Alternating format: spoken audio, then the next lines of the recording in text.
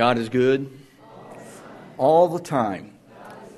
And I'm glad you're here today. And I want to thank Jamie for doing such a wonderful job of leading us this morning in our songs and our worship. I appreciate him very much. We're continuing on with the things that we started here over the last few weeks. We're going to be in John chapter 16 in just a minute. If you want to turn in your Bibles to get there, that would be good. But since last week I was not up here, so I'm going to kind of go back and kind of get us up to speed, get us back in the rhythm or in the swing of things here. And we've been studying about the Holy Spirit.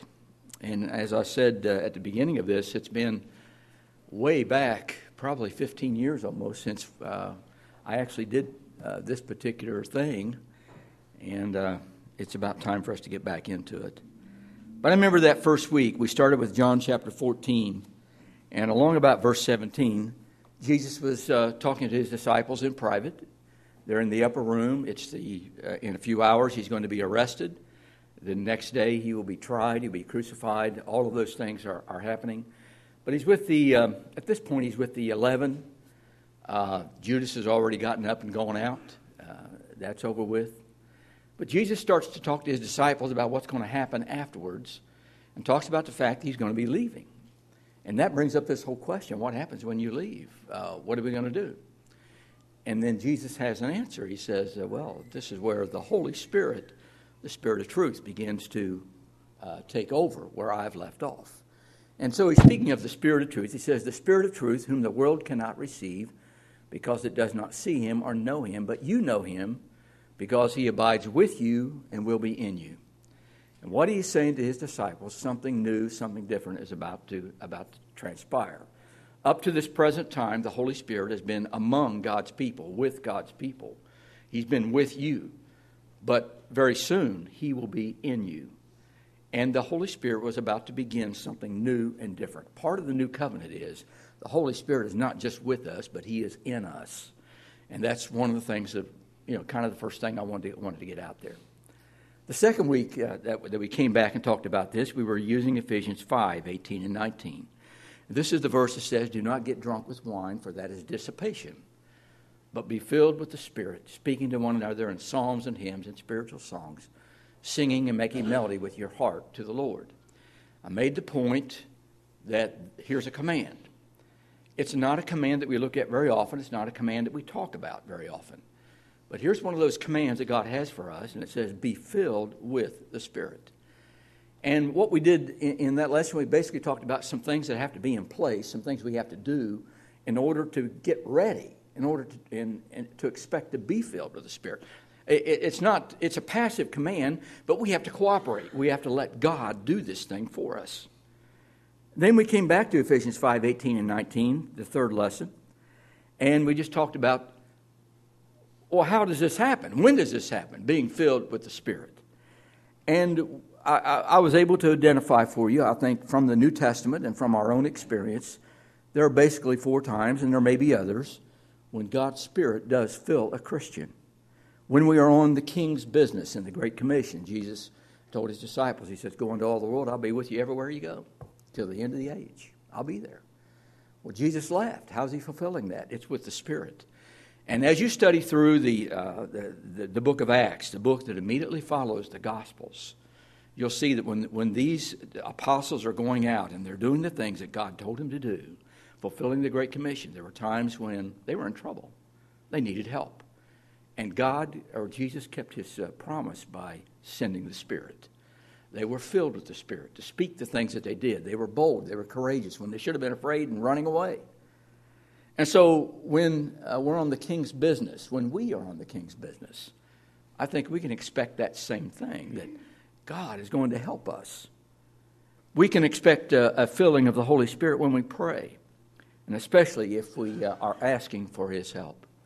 Jesus talks about prayer in Luke chapter 11, verse 13.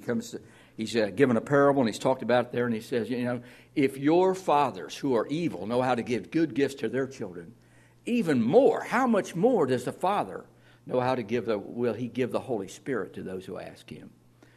And it's not about how to become saved. It's about what, if you are saved, how is it that you lay hold of the power of the Holy Spirit? You ask for it. You pray for it. Therefore, let us come boldly to the throne of grace that we may receive mercy and grace to help in time of need. That's what the Bible says. And so it's when we're on the King's business, when we're praying, when we worship. That's what these verses are about right here, Ephesians 5, 18 and 19. First comes the command, be filled with the Spirit. Verse 19 tells us how that's going to happen. Be filled with the Spirit, speaking to one another in psalms and hymns and spiritual songs, singing and making melody with your heart to the Lord. As we came here this morning, we came for worship, and a huge part of our worship are the songs that we sing. And as we sing those songs, guess what happens to us? If we are investing ourselves in what's happening here, we begin to be filled with the Spirit. Things change, and that's why God has told us to sing. And so when we sing, when we worship, we can expect to be filled with the Spirit. And when we open up the Word of God, that was the other one we talked about last time. Just that the Bible tells us the Word of God is God-breathed. And if it's God-breathed, when we open up the Word and we start to read what's there and understand it and believe it and obey it and all that, we are taking in what God has breathed out. And the word for breath and spirit are the same word. We're filled with God's breath. We're filled with God's Spirit when we take in His Word. So all of those things are part of being filled with the Spirit. And what I want to go forward now. What does the Holy Spirit do? I want to start talking about that for a while. What does the Holy Spirit do? And a few weeks ago, I handed out just a little half sheet like this. I told you to put them in your Bible. I hope you still got them, but if you don't, there's some extra copies right there that you can pick up later on. You don't have to have one right now. And there's more back there on the table as you go out. But there's all kinds of things on here that the New Testament tells us about the Holy Spirit and what we might expect from the Holy Spirit.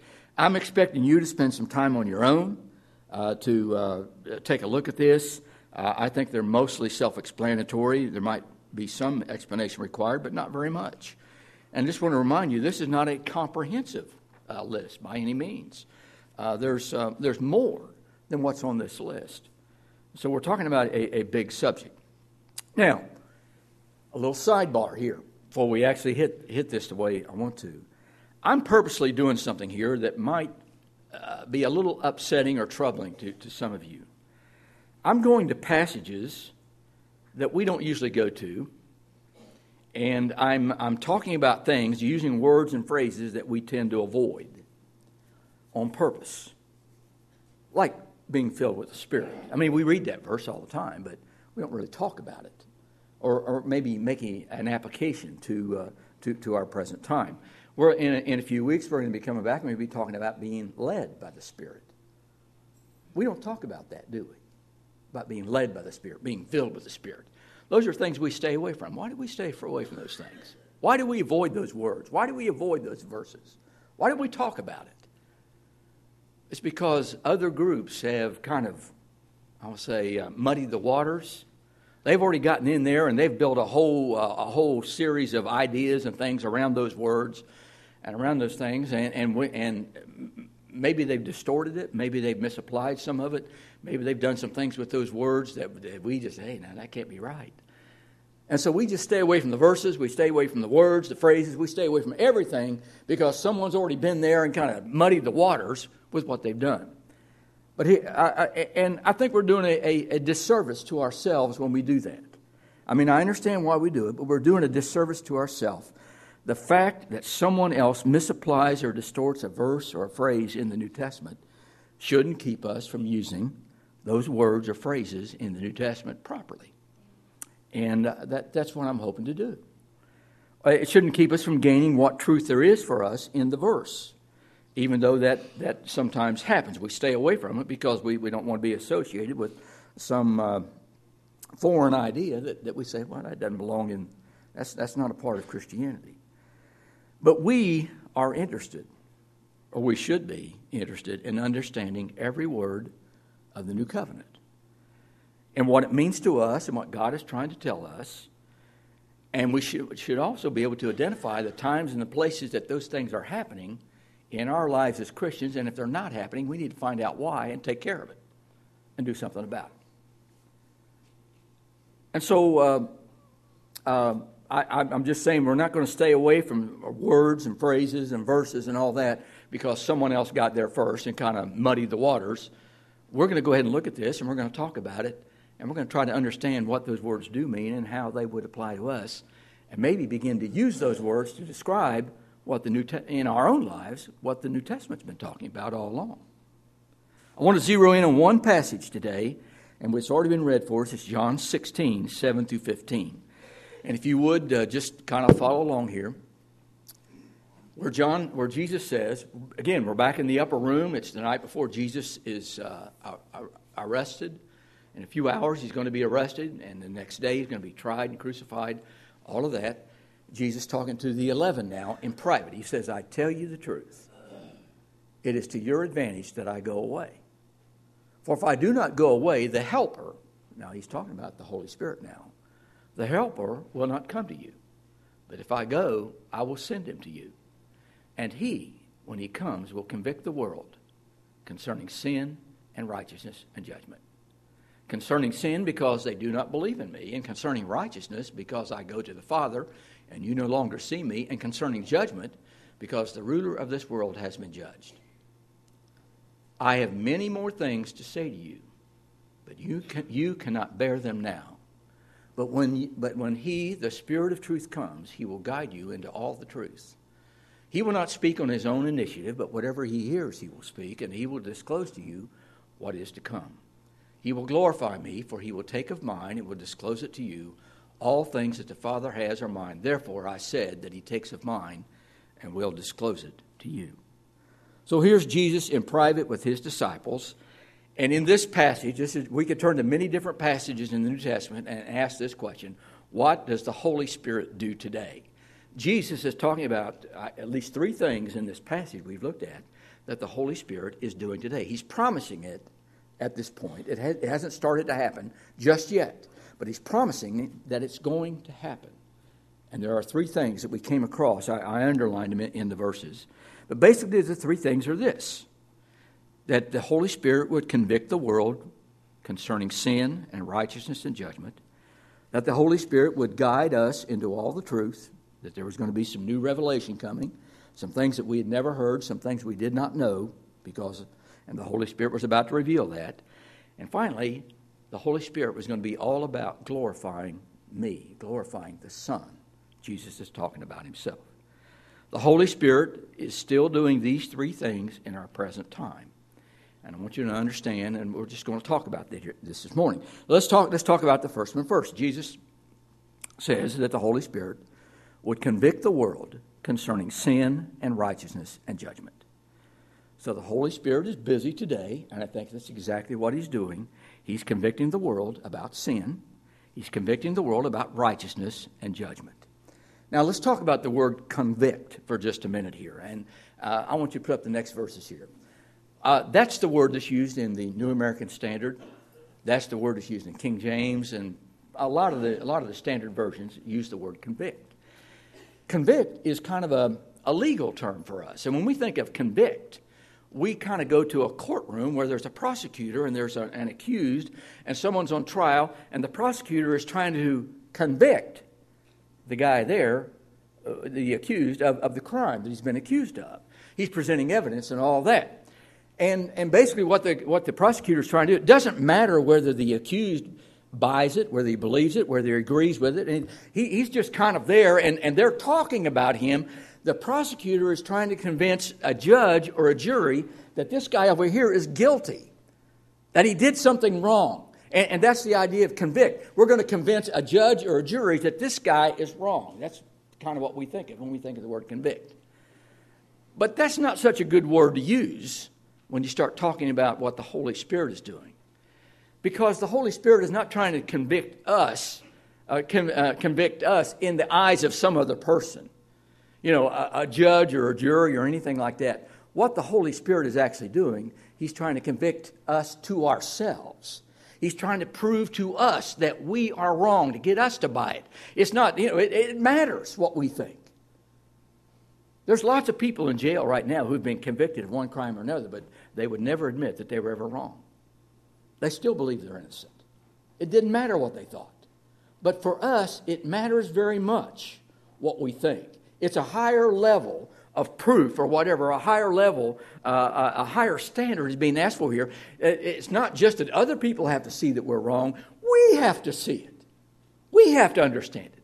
And that's what the Holy Spirit is all about. When He comes, and so in these versions here, New Revised Standard, NIV, Common English Bible, these are some fairly common versions of the Bible, translations.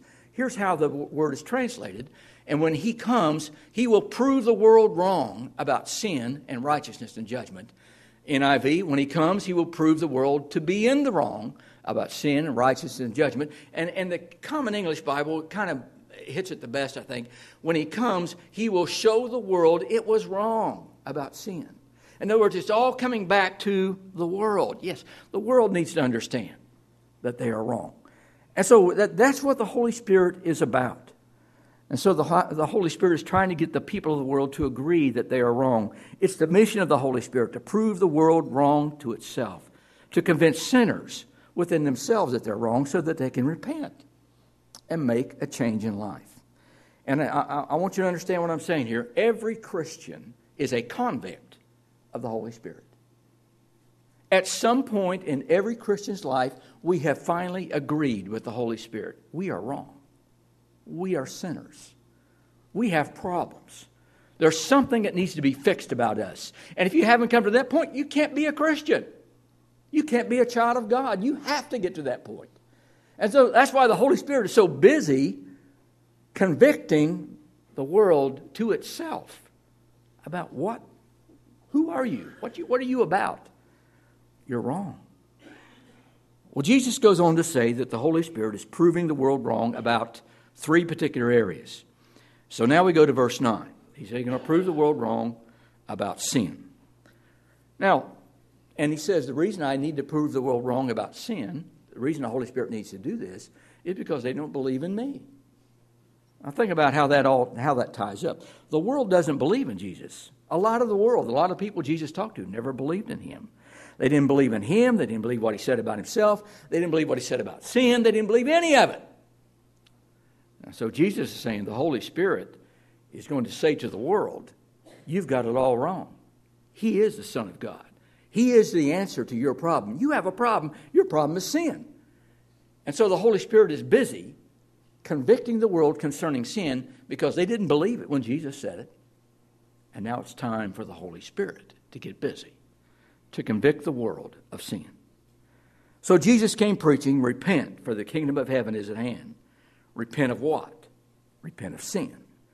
And here's what sin is. Here's how it affects your life. Here's what has to be done. And the world didn't believe Jesus. They didn't believe in Him.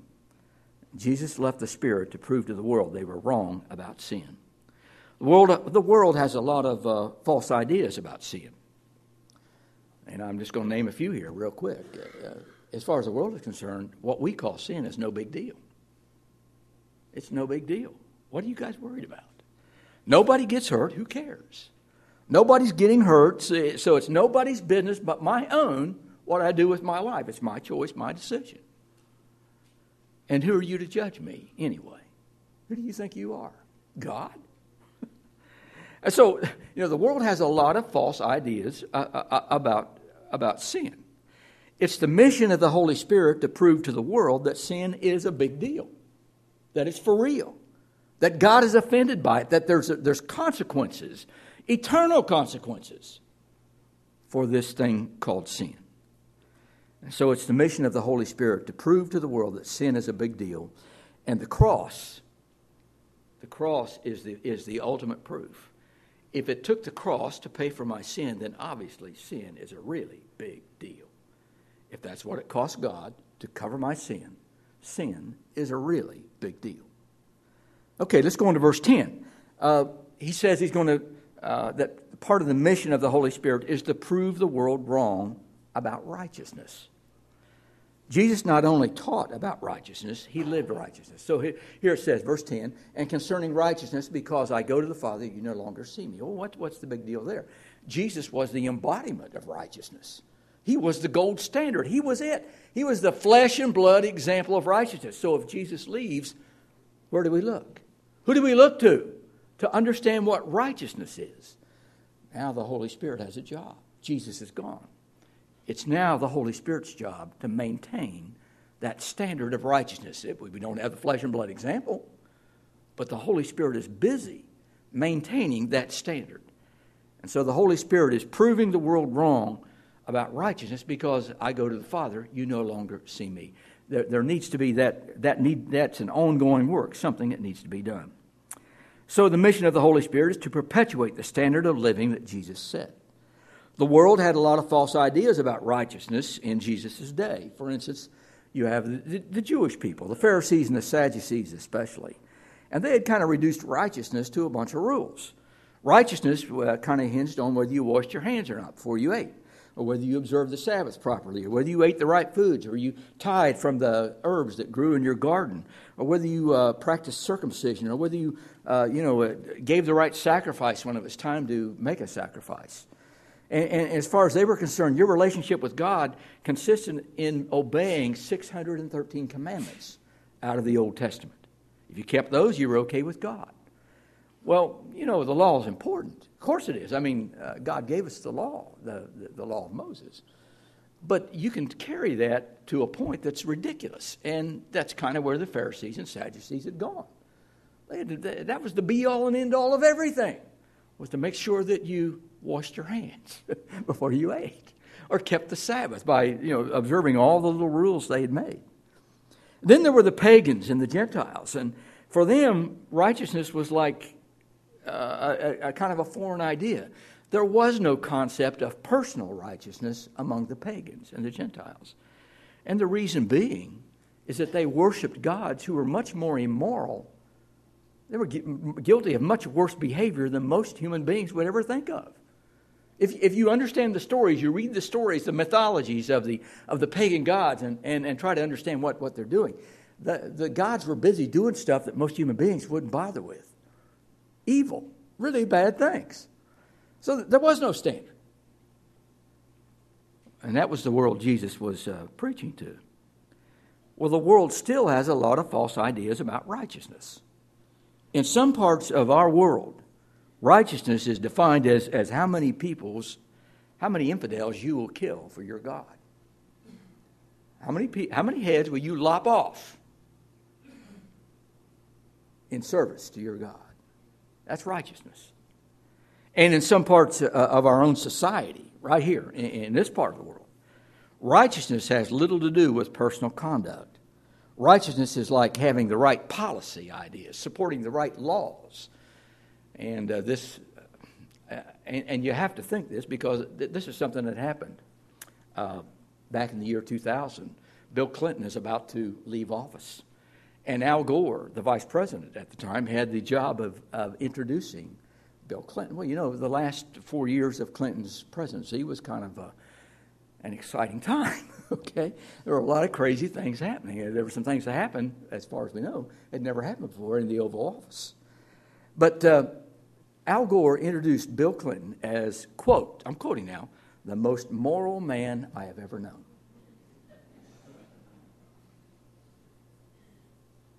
What? The most moral man I've ever known. And he did that on purpose. He had a reason. Now, I don't know if President Clinton had been convicted yet of lying before the federal judge that was handling his court cases. I don't know if that had happened quite yet, but it was well on the way. And we had just been treated to about 2 or 3 years of Ken Starr and Monica Lewinsky and all the things that happened in the Oval Office, and then a whole bunch of other women started coming around and saying, hey, this happened, that happened. Before you know it, we found out a lot about our president we didn't want to know. Okay? So how is it that Al Gore can stand up and say, the most moral man I've ever known? The most righteous man I've ever known. You see, he's using a different definition of righteousness and morality than what Jesus did. He had no concept. He was not talking about his personal life. He was talking about the things that Bill Clinton said in a public way that he believed in and that he would support and that he tried to get passed into law. That was the morality that Al Gore was talking about. Well, all I'm saying is that that's not necessarily where Jesus was when he was talking about righteousness and morality and those things. There was a personal side to this that involved how you lived your life, how you personally treated other people. It's the mission of the Holy Spirit to prove the world wrong about righteousness, to hold up Jesus as the standard of righteousness. That's what Jesus said was going to happen here. Then we go on to verse 11. He says the Holy Spirit is going to, he'll convict the world concerning sin and righteousness and now judgment. And concerning judgment because the ruler of this world has been judged. Now, why does the Holy Spirit need to prove the world wrong about the issue of judgment? And Jesus he suggests that maybe there are some people in this world who think that it's still up in the air about who eventually is going to win the great cosmic battle that's happening between God and Satan at this point. Jesus says, I already know who won. I already know who wins. The ruler of this world, that's Satan, has been judged. It's done. There's no question about where we're going from this point on. And he said the mission of the Holy Spirit is to let people know that the devil does not stand a chance. It's over. It's done. And it's the mission of the Holy Spirit to tell us that judgment is coming. It's a certain thing. The ruler of this world has already been vanquished. It's just a cleanup operation right now. And so the world has so many false ideas about judgment. One of them is that maybe the outcome is still uncertain. Some of them think, well, judgment, the whole thing is just fantasy. The Bible is all fantasy. It's all fantasy. Don't worry about it. Just go ahead and do what you're going to do. Some think maybe judgment is so far away it'll not matter when it finally comes. Some think, well, God's going to judge on the curve. Judgment Day is about God grading on the curve, and as long as I just keep myself above that, that line, I'm okay. After all, I'm probably a better person than a lot of people who go to church. So I don't have anything to worry about. They're going to church. They're going to be saved, and so I'm better than they are. And you're kind of thinking, okay, God's going to look at this, and he's going to grade on the curve. And that's the idea a lot of people have about judgment. And some think that, okay, there may be a judgment, but I cannot imagine that an all-loving God would ever send anybody, even Hitler, to an eternal punishment in hell. That there really is no such thing as hell. There might be a judgment, but don't worry about it. Eventually we all get out. It's all right. Well, all these ideas are floating around in our world right now, and none of them square with what the Holy Spirit reveals in the Word. And it's the mission of the Holy Spirit to convict the world concerning judgment. Yes, it is going to happen. We know who wins. And at the end of life, as we cross from this place to the next, we are going to meet the Son of God sitting on the throne of judgment. He will be the one who is there. It's coming. The Holy Spirit is here to convince us of that, to convict us of that. And so that's the first one I wanted to get across here, that it's the mission of the Holy Spirit to convict the world concerning sin and righteousness and judgment. The Holy Spirit's still busy doing that very thing today. Let's go on to number 2 here. The Holy Spirit will guide us into all the truth. Let's look at verses 12 through 15. Here's where Jesus says, same occasion, I have many more things to say to you, but you cannot bear them now. Jesus had a lot of stuff he wanted to say to these fellas, but they just weren't prepared. The cross hasn't even happened. They haven't witnessed the resurrection. Jesus has got all kinds of stuff he wants to say to these fellas. But man, it would just blow their mind. They would never understand. They'd never get it together. They got to see the cross. They got to see the resurrection. They got to have about 40 days of Jesus walking around alive. They got to have another 10 days of just thinking about it. And even as Jesus ascends back to heaven, it said some doubted. They're still struggling to comprehend to buy it all. But here's where Jesus goes on. He says, I'd like to tell you some things right now, but you can't bear them. But when the Spirit of truth comes, what? He will guide you into all the truth. He'll not speak on his own initiative, but whatever he hears, he will speak. And Jesus is saying, basically, I'm going to be whispering in his ear. All the stuff I want to tell you now, I can't tell you because you're not ready. But when I leave, I'm going to send the Holy Spirit back, and I'll tell him the stuff that I would love to tell you now, but I can't because you're not ready for it. I'll tell him. And then he'll tell you. And what's more, if you follow this on down, he says, Holy Spirit doesn't talk about himself. He listens to me, and guess what? The Father is talking to me. The Father is telling, I have, what the Father has is mine. The Father has told me what I know, what I think. And me, the Son, I'm turning around and telling the Spirit's going to turn around and tell you apostles. And then you get to tell the world. So he says, he will guide you into all the truth. Now, in the original context, something very special is being promised here. Okay, and I just want to talk about that for a little bit. Something very special is being promised to the 11 here. He is promising them personal guidance of the Holy Spirit. He's saying new revelation is coming, and it's coming to you. From me, through the Holy Spirit, to you. New revelation. Things that have never been heard before. The apostles did receive the Holy Spirit on the day of Pentecost. 50 days after Jesus made that statement, the Holy Spirit comes in Acts chapter 2. They receive the Holy Spirit. They begin to speak by the Holy Spirit. Anyway, the apostles did receive the Holy Spirit on the day of Pentecost. This whole thing begins to start. From that point on, the apostles are under the guidance of the Holy Spirit. There's the promise. He will guide you into all the truth. That's what Jesus said to the 12.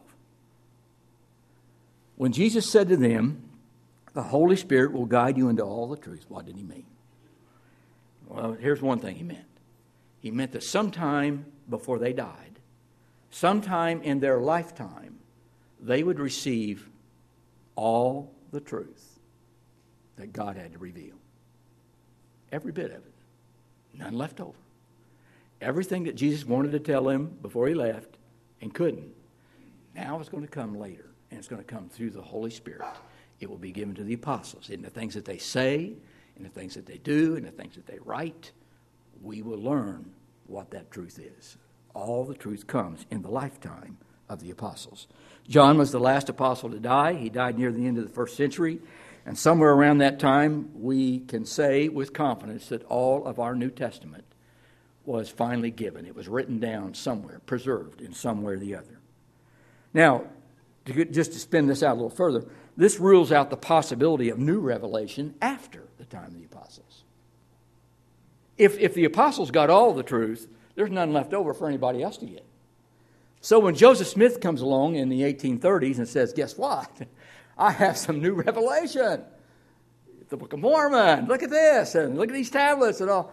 No, I'm sorry. Either Jesus is right or Joseph is right. And it's Jesus is right, okay? We know. So that can't be. When the prophet Muhammad came along in the 7th century A.D., 600 years after the last apostle died, he says, hey, I'm getting more revelation. And either Jesus is right or Muhammad's right, but they can't both be right. Jesus is right. Okay? I don't know where that Quran came from, but it wasn't from God. It wasn't from Jesus. It wasn't from the Holy Spirit. And then we have about 2,000 years of the pronouncements of popes and councils and all this kind of stuff from the Roman Church. And Jesus said, you guys are going to get all the truth. You guys are going to get it. It's not coming 325 or 687 or 1054 or 1543 or whatever. All their dates for these big councils happen, and the Pope makes pronouncements. And 1876 was another big year for things that the pronouncements and councils and things like this. All these things, they're all after the time of the apostles. They can't be right. Galatians 1, 6 and 9. What Paul says in his letter to the Galatians is, he says, guess what? What I've given you, you can't change it. You can't mess with it. You can't fix it because it doesn't need to be fixed. You can't revise it because it doesn't need to be revised. It's eternal and unchangeable. And so Paul writes to Galatians, he's mad at them because they've already started tinkering around. That's what we do. That you give any human being something, and the first thing you want to do is start monkeying around with the screws and getting it out of adjustment and playing with this. And what if we do this and what if we do that? That's just how we are. Paul said, don't do that. Not with the Word of God. I'm amazed that you are so quickly deserting him who called you by the grace of Christ for what? A different gospel. What? We got a new gospel now? Which is really not another, only there are some who are disturbing you and want to distort the gospel of Christ. There you are. You're cranking around on the screws and the adjustments and everything. But even if we or an angel from heaven, even if I came back and told you something different, or an angel from heaven came and told you something different, if they should come and preach to you a gospel contrary to, and there's a little footnote in my Bible for this word contrary. Contrary is how they translate. But the footnote says, other than, which means different from. It's not that it is attacking the gospel. It's just different. If I were to come and me or an angel were to come to you and preach to you a gospel other than what we have preached to you, he is to be anathema. That's what's behind the word accursed there. As we have said before, so I say again now, if any man is preaching to you a gospel other than what you have received, he is to be anathema. Well, Paul is really getting upset with the Galatians about what's happening there. This thing, this gospel is eternal. It's unchangeable. So we look at the last verses of the Bible, Revelation 22, 18 and 19. These are the last verses of the book of Revelation, the last verses of the Bible. Here we go. John says, I testify to everyone who hears the words of the prophecy of this book, don't monkey around with it.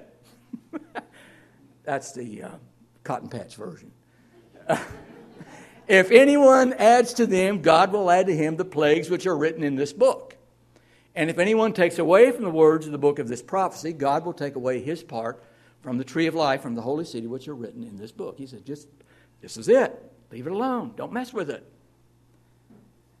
And so that's kind of what I'm getting around to here. Let's go back to John 16, 12 through 15 now.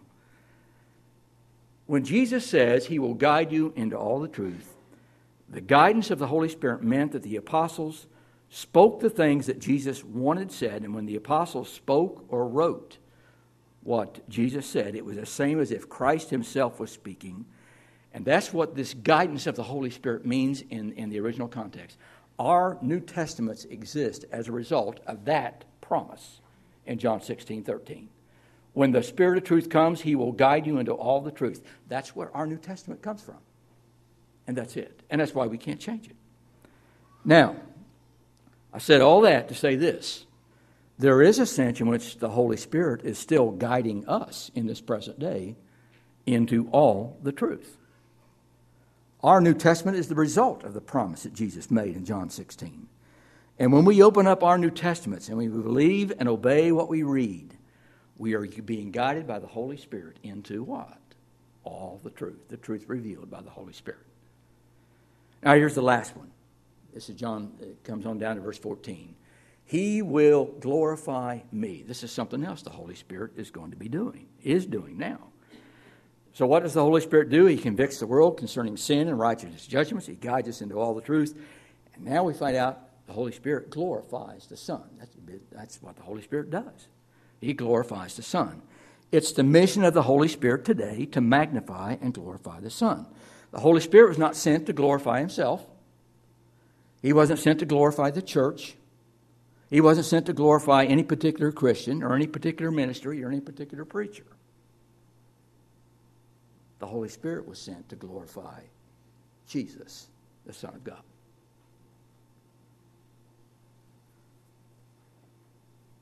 When the Holy Spirit is at work in a church or in a Christian, the Son is the one who will be glorified.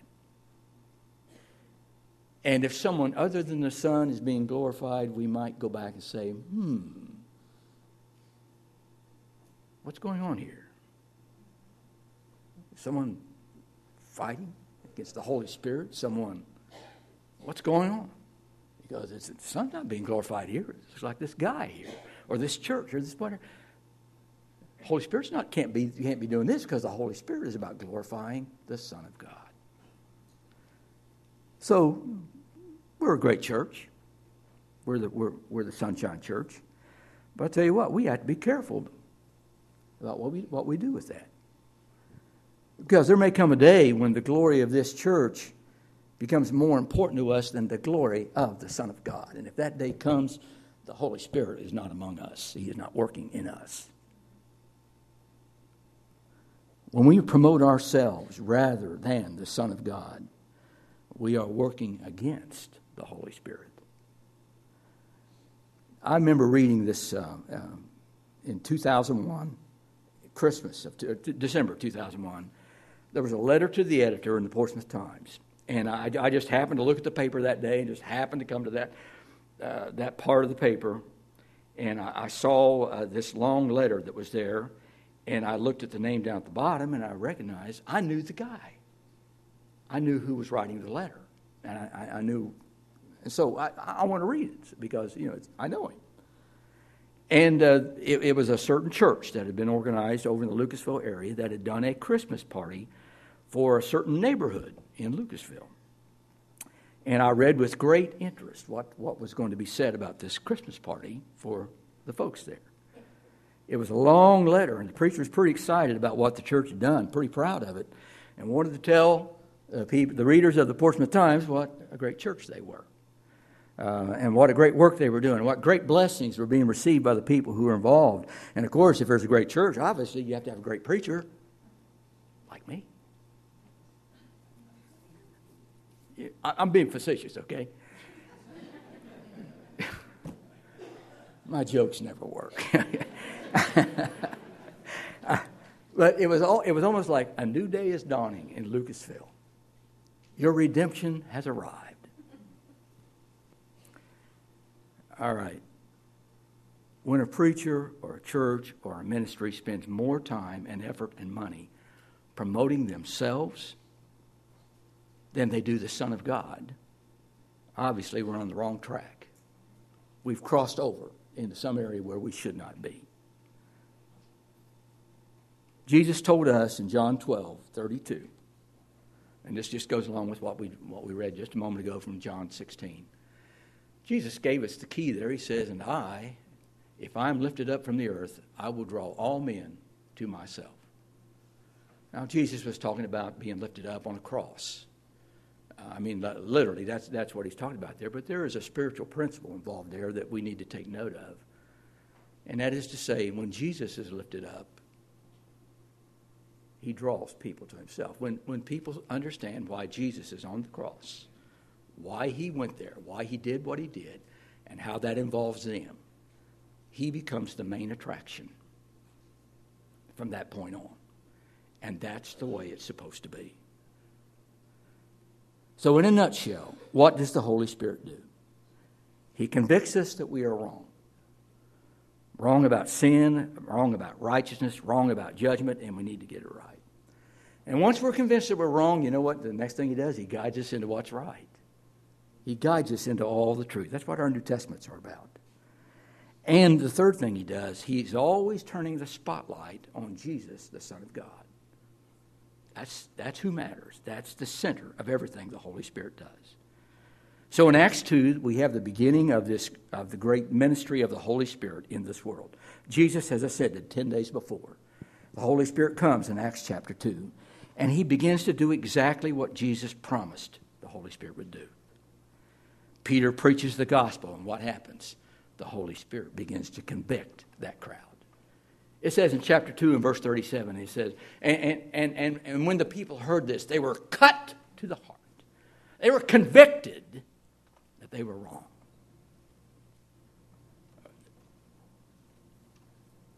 And so Peter preaches, the Holy Spirit convicts. That's what Jesus said he would do. And the people ask a question. They say, men and brethren, what are we going to do? We're in trouble. And Peter, by the Holy Spirit, begins to guide them into all the truth. He tells them what's right. And the words he says there come directly from the Holy Spirit. And they are the same words that Jesus would have said if he had stood there and preached the sermon himself. I'm absolutely certain of that. If Jesus had stood there, he would have said exactly what Peter did, because what Peter said came directly from Jesus. And so Peter guides them into all the truth by the gift of the Holy Spirit. And on that day, 3,000 people respond. 3,000 people publicly say, yes, we believe that Jesus is the Son of God. You see, that's the work of the Holy Spirit, because the Son of God is being glorified.